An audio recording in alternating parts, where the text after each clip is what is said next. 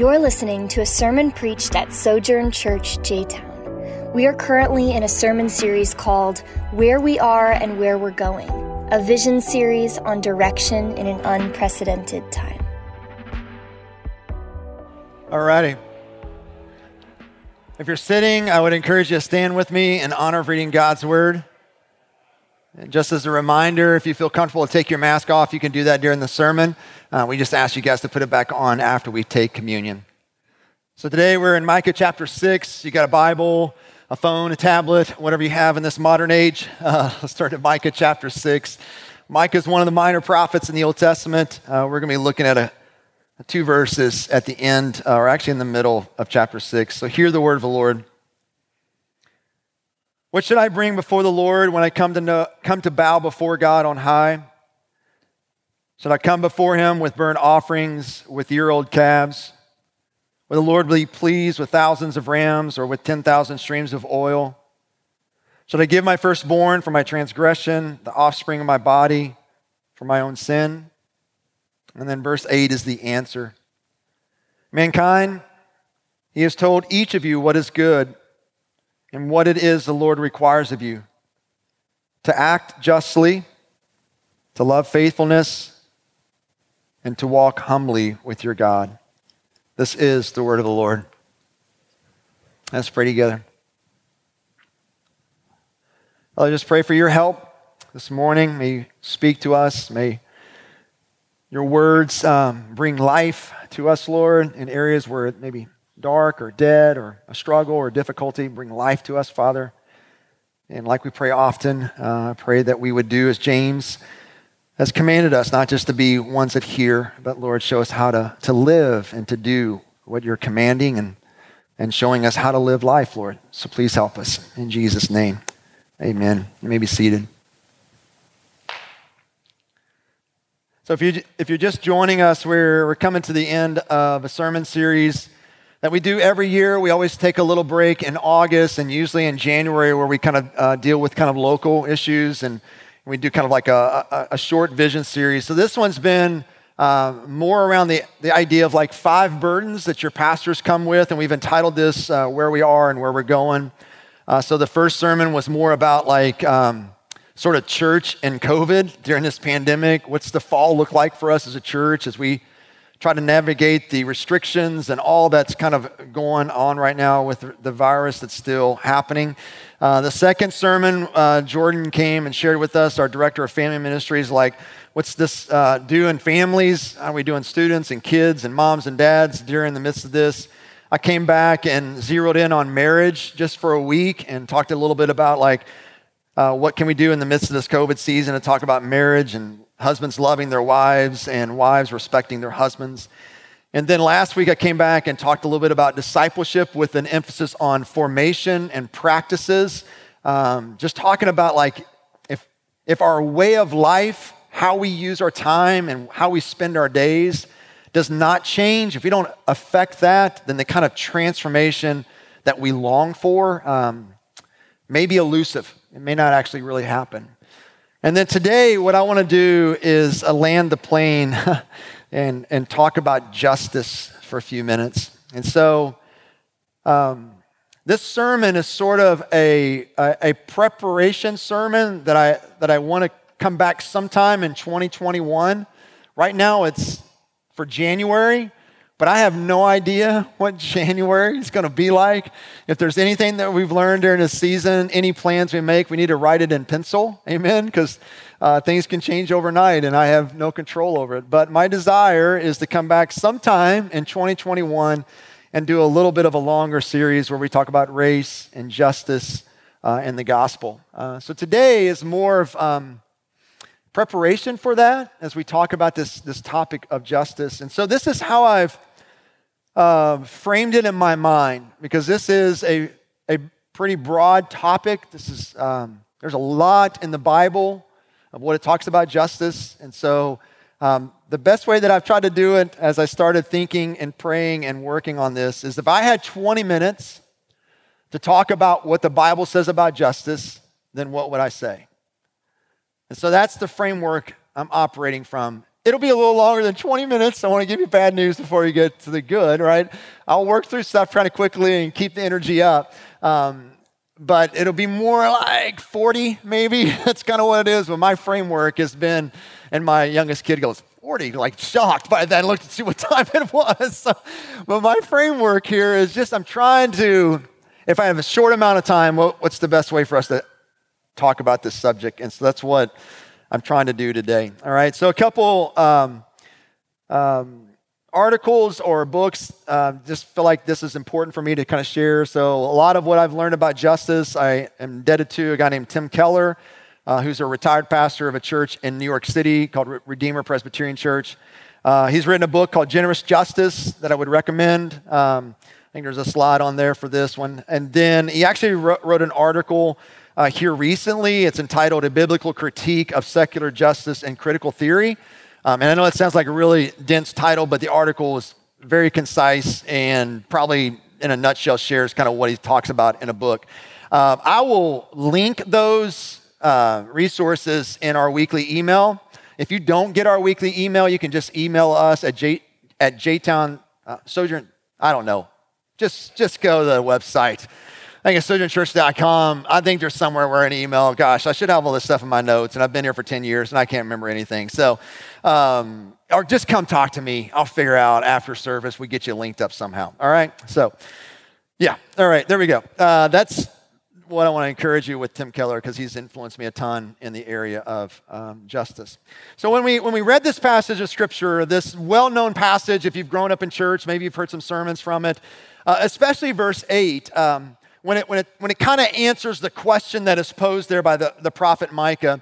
And the question is that, what is it that the Lord requires of you? Well, he just concisely lays it out. To do justice or to act justly, to love faithfulness, or another translation would be to love mercy and to walk humbly with our God.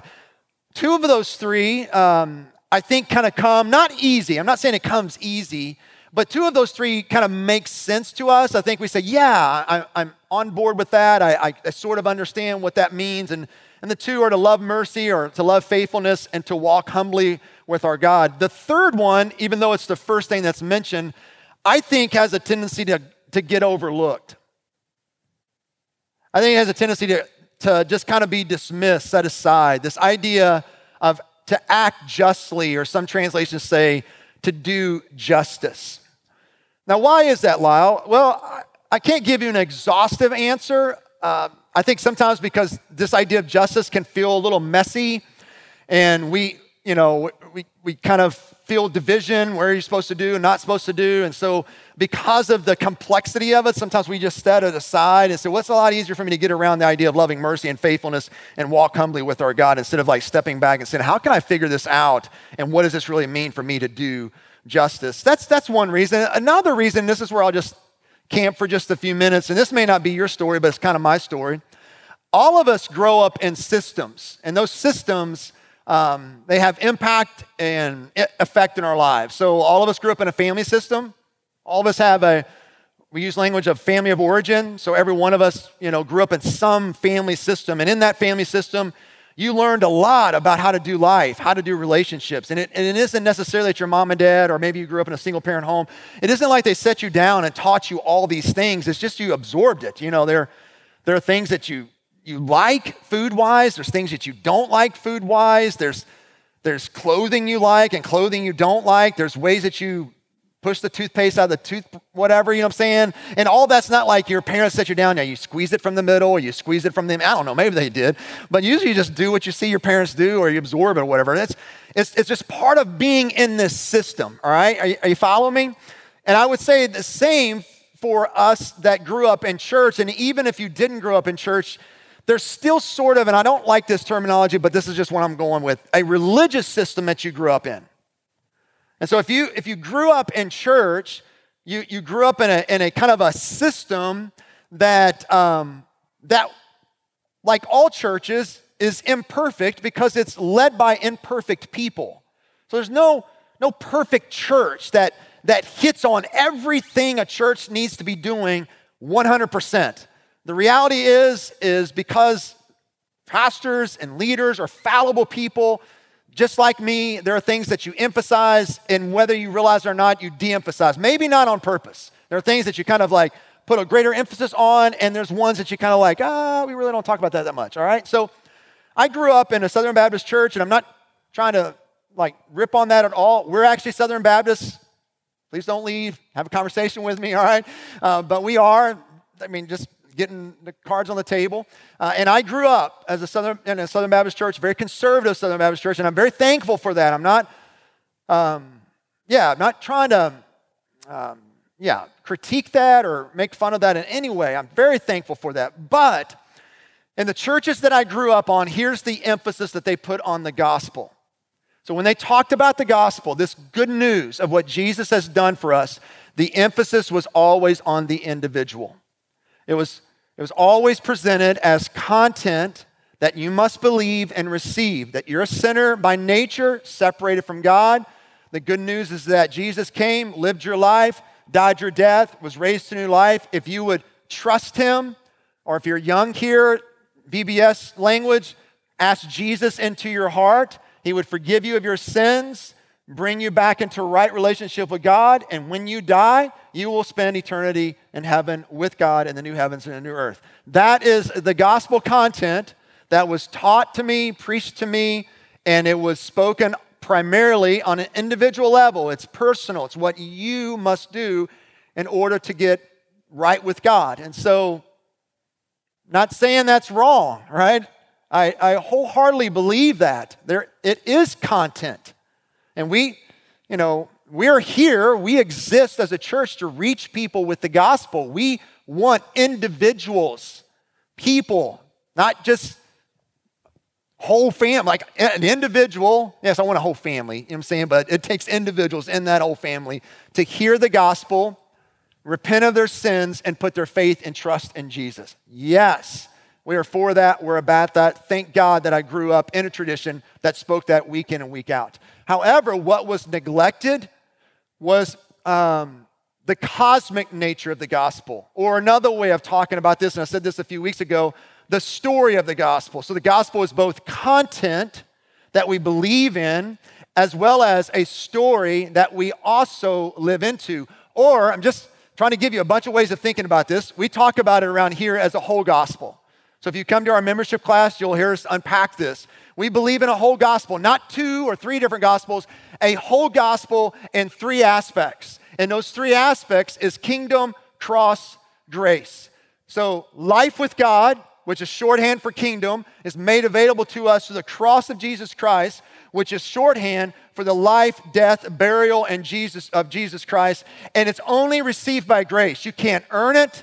You're not entitled to it. It's only given to you by grace. I grew up in a tradition that emphasized the 2 aspects, cross and grace. And I would I would put before you that even grace was kind of a head nod to it.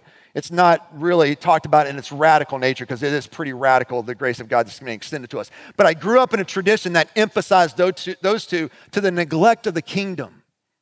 This idea of the reign of God, the rule of God, not only in an individual, but also holistically. That the gospel is not just about your individual renewal, it's also about the renewal of all things. That Jesus is coming back to renew this world, the cosmic nature of the gospel, and set everything right. And we, as followers of Jesus Christ, who have received this gospel, have the Spirit's empowerment to give a picture of what that's going to look like right now. We can't bring the kingdom in its fullness. That's only what God can do. But we, as followers of Christ, can give a picture of that right now in this world, 2020, and a part of doing that is doing justice. So I say this because I'm trying my best to offset an argument that I hear all the time, and that is this. Whenever you begin to talk about social issues, then you're getting away from the gospel. And I want to put before you, no, we're not. Because the gospel is also about the kingdom of God. And the kingdom of God will be a place where justice reigns, right? There's not going to be any inequality in the new heavens and the new earth. And so we, as the followers of God, as Christians right now, are to give a picture of that now. So we are to do justice, and it's not getting away from the gospel, because the gospel is both content and story that we live into. The irony of all this is this, and this is kind of intro. I promise the other 2 points are shorter, all right? But the irony of this, in the Southern Baptist tradition that I grew up in, I want to be generous here, because the reality is I could have been sleeping when they talked about this, amen? Right? It's like, that's just truth. I could have been tuning out, drawing pictures. They probably could have preached on this, and I was a moron and didn't listen, all right? I get it, and you guys don't listen to me usually, all right? So that's a joke. You guys are great in listening to me. You're awesome. But here's what I want to say.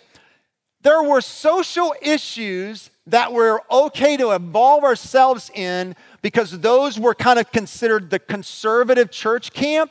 And then there were social issues that we weren't to involve ourselves in, because they were considered the liberal church camp. Social issues that were conservative was sexuality, like purity, like marriage, all those kind of things, like one woman, one man for a lifetime. And whenever government or society or culture tries to attack the orthodoxy of marriage, then we stepped in as a church. The unborn, abortion, trying to get laws changed so that we can protect the unborn. We would step in as a church. Those are social issues, and I'm all for them, and we as a church step into those. We're not against that. Those are social issues. And in the church I grew up in, it's okay to do these. But racial justice and care for the poor, that's what liberal churches did. And so even within our culture, politically speaking, bear with me, no emails, all right? We divide this, don't we? Conservatives care about, sexual purity, sort of the orthodoxy of marriage, so to speak, the unborn, and then the liberals, they care about the poor and racial justice. But here's the irony. God brings those four together. God cares about all of that. And in fact, if you go to Amos chapter 2, verse 7, you'll see all of these in one verse. And so where the church, I don't care what the culture does, all right? Well, I do, but just not right now. Where the church has a tendency to divide, God brings together. And he holds together. And so if this is something that is on the heart of God and he cares a ton about, then we as a church don't have an option. What does the Lord require of you? Plural? To do justice. How have we missed that? To do justice. This is not optional. And just in case you think, well, maybe that's just kind of like Old Testament, you know what I'm saying? Have we moved beyond the Old Testament? And we're in the New Covenant, What does Jesus say about this? Well, Matthew 23 says this, and we'll get there in a few weeks when we jump back into Matthew here soon. Verses 23 through 24, look what he says here. Woe to you, scribes and Pharisees, hypocrites! You pay a tenth of mint, dill, and cumin, and yet you have neglected the more important matters of the law: justice, mercy, and faithfulness. Doesn't that sound a lot like Micah 6? So, yeah, like if I just share what's going on in me, there's a ton of insecurities as we jump into this topic, even as we jump into a series at the beginning of the year next year. There's a ton of insecurities.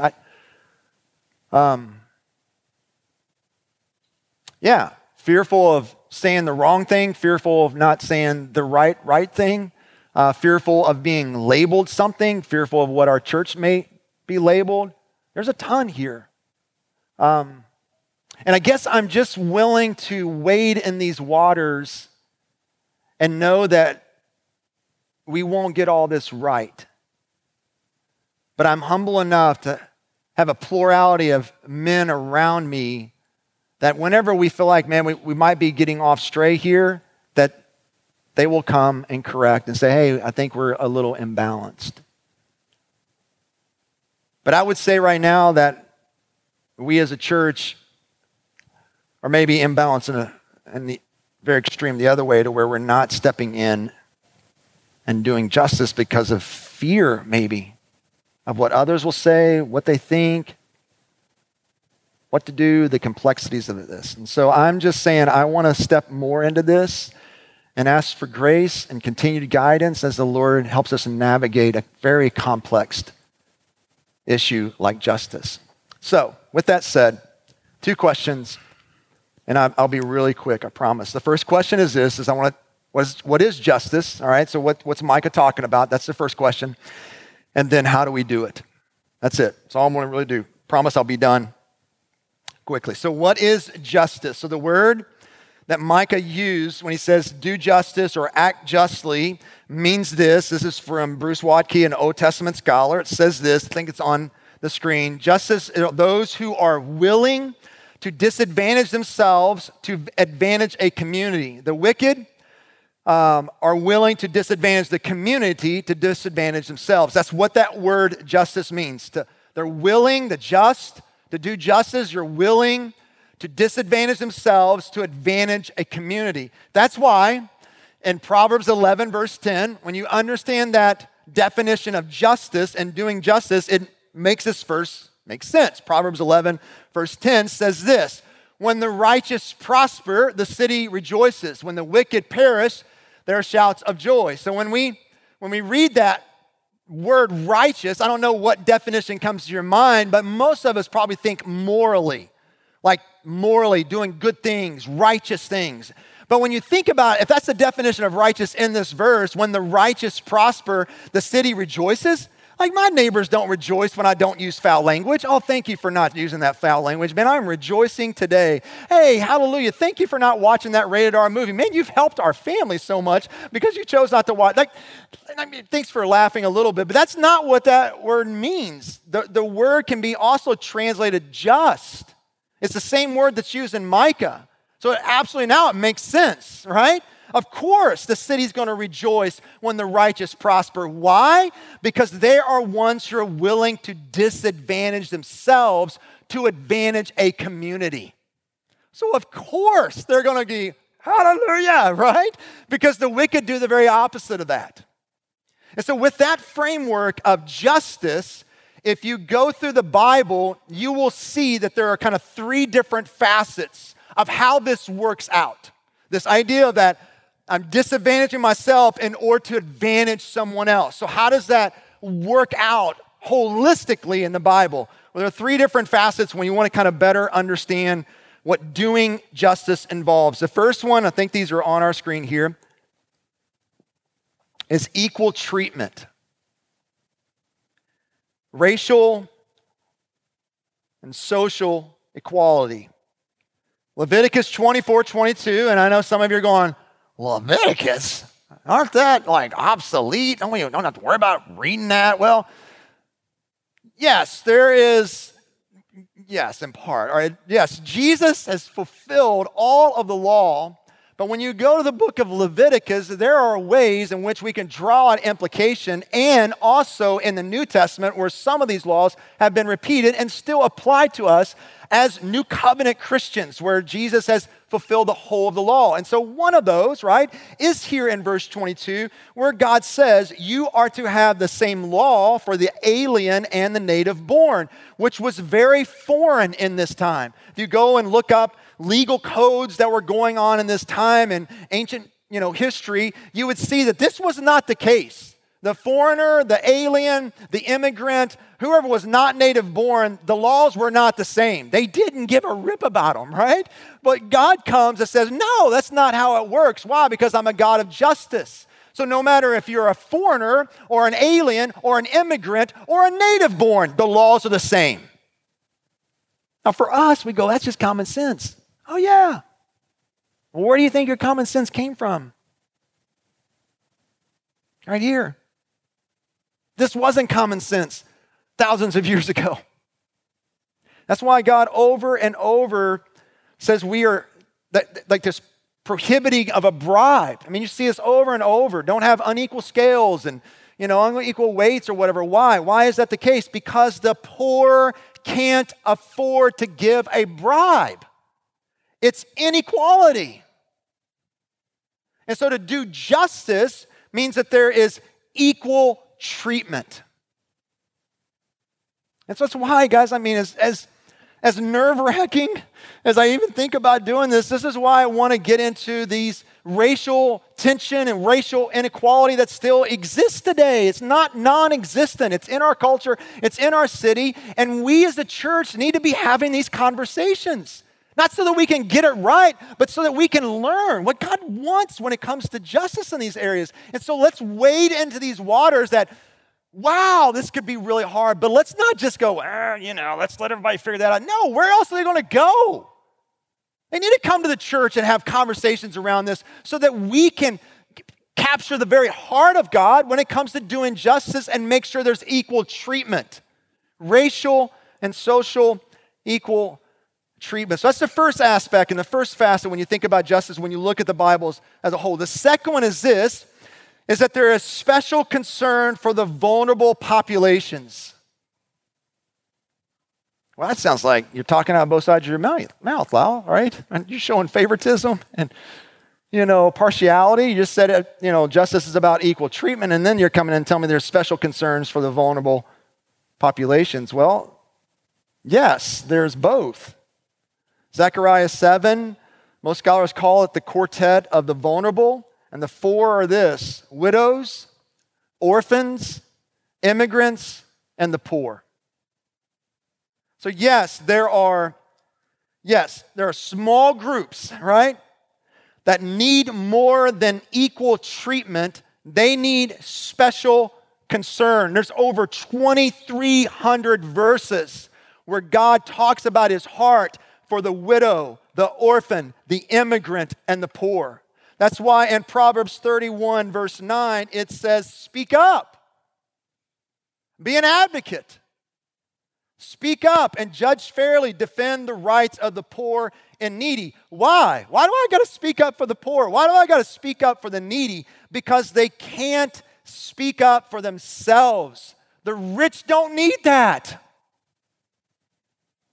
And if you're wondering who the rich are, it's all of us. The rich have means to where they don't need other people to speak up for them. So it's not just about treating everyone equally, but it's also about showing special concern for the most vulnerable in our population. That's why we care about adoption and foster care in our church. That's why for years we have partnered with A Loving Choice out of Shelbyville, because we care about the unborn, some of the most vulnerable people in our society. That's why we want to do something in December called the Affordable Christmas, to where we speak up and help and lean into families that are struggling economically. And so social justice, or not social justice, biblically speaking, is, yes, it's about equal treatment, and at the same time, it's also about special concern for those who are most vulnerable. And then lastly, the third facet of justice, as we see in the Bible, is the one that's probably the hardest for us to hear. But it's part of doing justice, and that is this: generosity, giving, sharing. This was the one that, not that they all didn't surprise me on some level, but this one is the one that surprised me the most, and I learned a lot about it over the course of this week. In Proverbs 3, verses 27 through 28, it says this: do not withhold good from those who deserve it. And so pay attention to the word deserve it. When it is in your power to act, do not say to your neighbor, come back later, I'll give it tomorrow, when you now have it with you.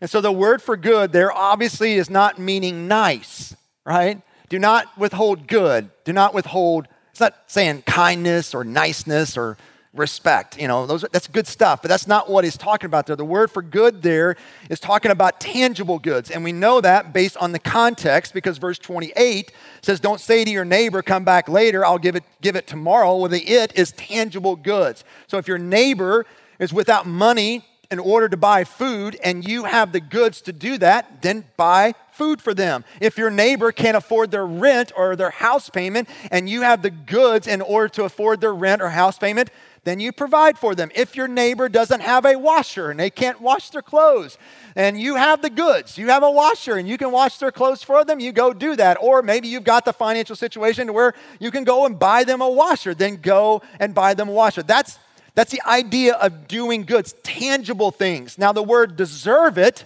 right? This is where, once again, it kind of goes back to the system. All of us put on a pair of glasses on how we read the Bible. Like we do. Like we don't come with a clean slate. We don't. Like we have a pair of glasses of how we even read a word like deserve it. And here's my example. Some of us may have read that word say, do not withhold good from those who deserve it, meaning that there are some people in this world that deserve my giving to them and my goods, and then there are others who don't deserve it. And so based on whether they deserve it or not is determining how I give or I don't give. So if I feel like this person's deserving of my giving and generosity, then I will give to them. If I don't feel like they're deserving of my giving and generosity, then I won't give to them. Well, that's not at all what this word means. The word actually means ownership. Ouch, right? So the writer of Proverbs is basically saying this, that your neighbor who doesn't have as many goods as you owns your goods. That's why in the English Standard Version, and you can go home and look this up, verse 27 is translated like this: do not withhold good from those to whom it's due. It's literally, do not hold good from its owners. So this is not Lisle saying this. So if you're getting your underwear in a wad, hang on a second, right? It's not Lisle. This is what God is saying. The needy, the poor, have some claim on your assets. The world is God's. He owns everything. He has given you more of it to steward than someone else. And that doesn't mean all of it wholly belongs to you. But like any steward, we must use the true owner's wealth as he wishes it to be used. Your neighbor who's in need has claim on your goods as much as you do.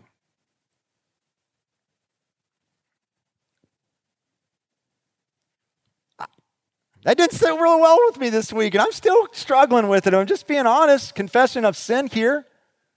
So in essence, right, like Jay, who's one of my neighbors, if he needs a tractor in order to mow his lawn, he owns my little tractor. It's like, it's his. If he needs I don't know, I'm trying to throw out things, not in my notes right now, a weed eater, I don't know what you guys call it, weed whacker or whatever, I don't know. That's his, it's in my garage, it's his. That's in essence what the writer of Proverbs is saying here. And once again, maybe you're going, well, that's Old Testament, are we supposed to apply all this, blah, blah, blah, blah. Well, this is not on the screen, but James chapter 2, right? Isn't that kind of what he's getting after? When he says this starting in verse 16, or verse 15, if a brother or sister is without clothes and lacks daily food, and one of you says to him, go in peace, stay warm, and be well fed, we'll pray for you. But you don't give them what the body needs, what good is it? In the same way, faith, if it doesn't have works, is dead by itself. You see, God looks at our wealth and our goods way differently than we do. I look at my goods and my wealth. I don't know how you do, but this is kind of what goes on in me, right? I earned it. I worked hard for it. I got a master's degree. I've worked hard for what I got. So basically, I earned it. Yeah, I got some breaks, got some opportunities that I didn't seek or go after. And, but basically, for the most part, I earned it. It's mine. God sees it completely opposite, doesn't he?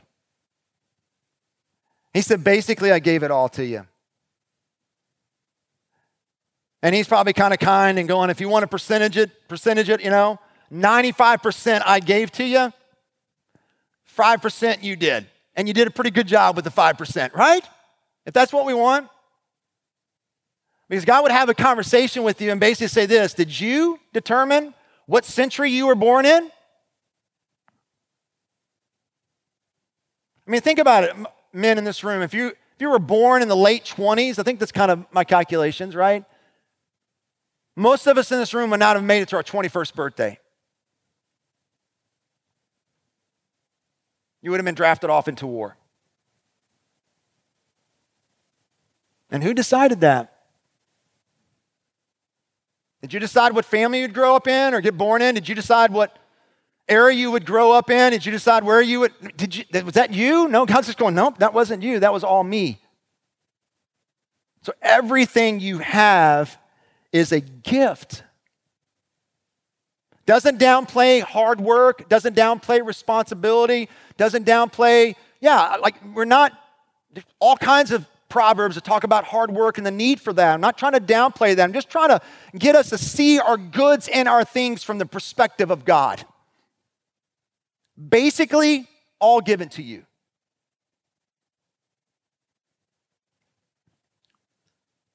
Goods, opportunities, assets of this world are not equitably distributed.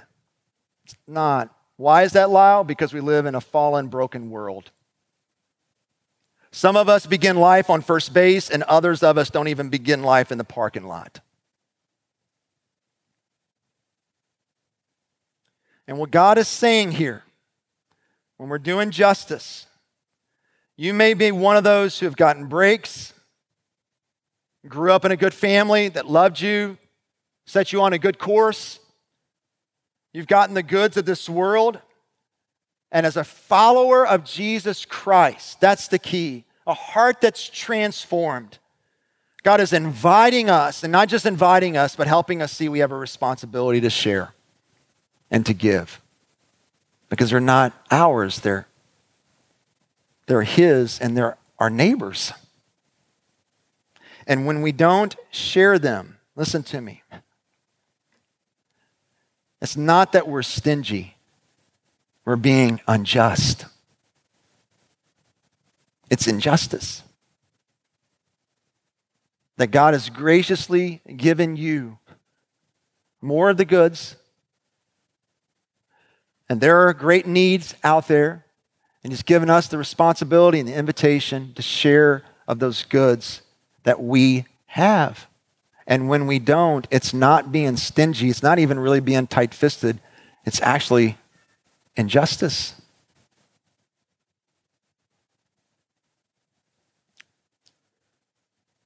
That's why I'm thankful that we are,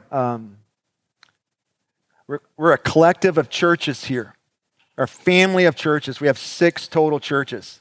They're not campuses. They're churches. So there's Sojourn Church J-Town, Sojourn Church East, there's Sojourn Church New Albany, there's Sojourn Church Goshen, there's Sojourn Church Midtown, and Sojourn Church Carlisle. We're all a family of churches trying to lock arms and do this together in order to reach people with the gospel. The beauty of this is that we have an opportunity to lock arms with 2 churches that are in the inner city. We don't have to manufacture this relationship. We don't have to try to figure out how we make. No, we are in this together. We are covenant partners together. And that's a beautiful opportunity for us as a church here.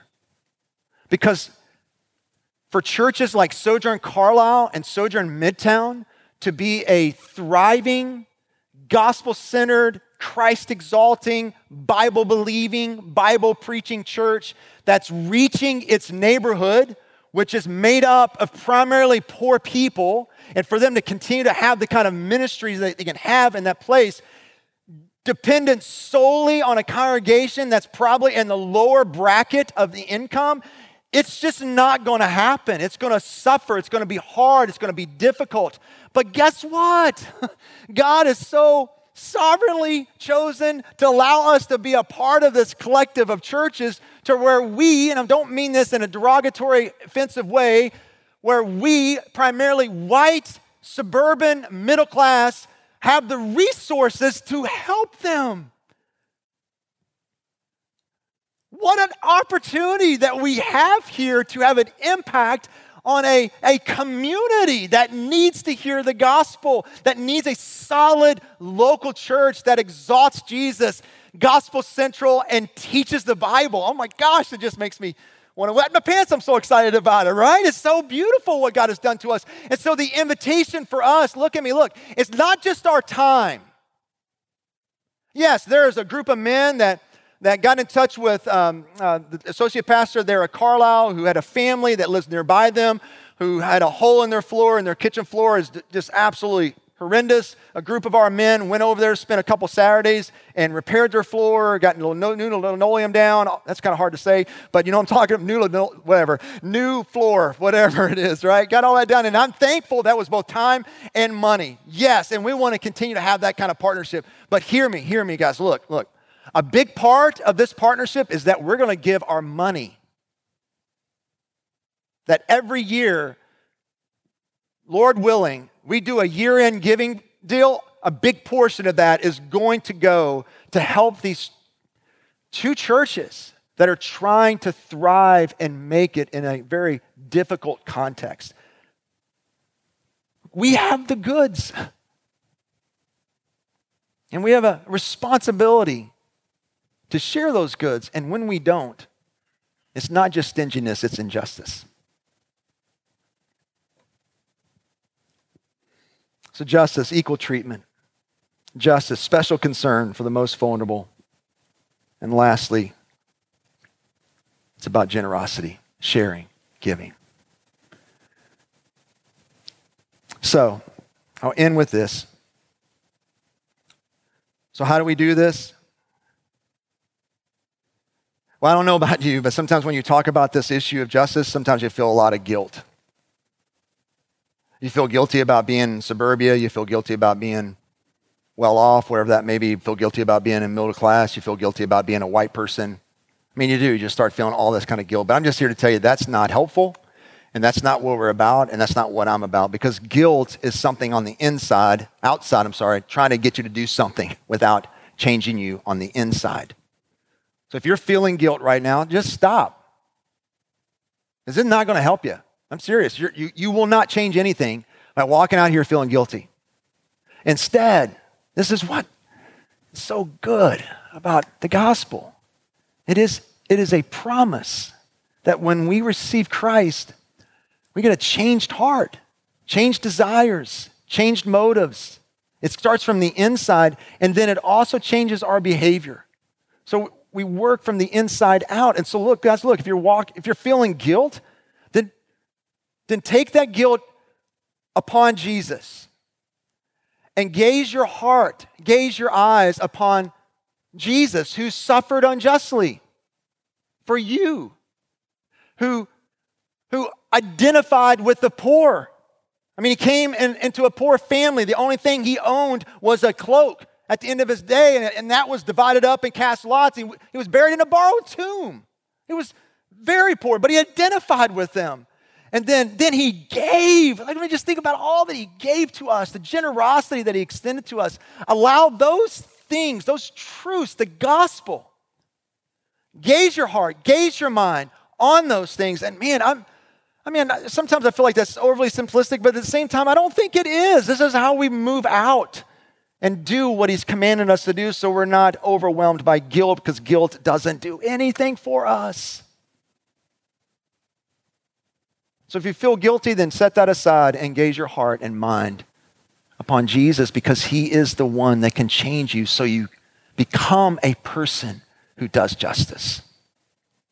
And that's why every week when we gather together, we end with communion. It's a recentering, like, okay, how is this possible? Well, it's possible through Jesus Christ.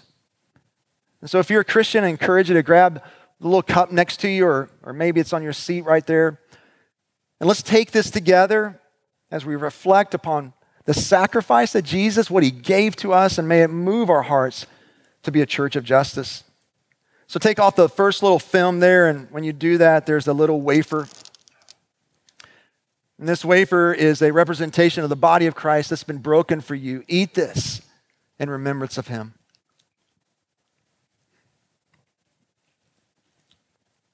And then take off the next film. And this is a representation of the blood of Christ, which has been shed for you for the forgiveness of sins. Drink this in remembrance of him. Let's pray together. Hey, I'm Lisle Drury and the lead pastor at Sojourn Church J-Town. Thanks for listening. We are here to reach people with the gospel, build them up as a church, and send them into the world to be a faithful, loving presence. For more sermons, info about our church, or ways you can support our ministry, visit sojournchurch.com/jtown.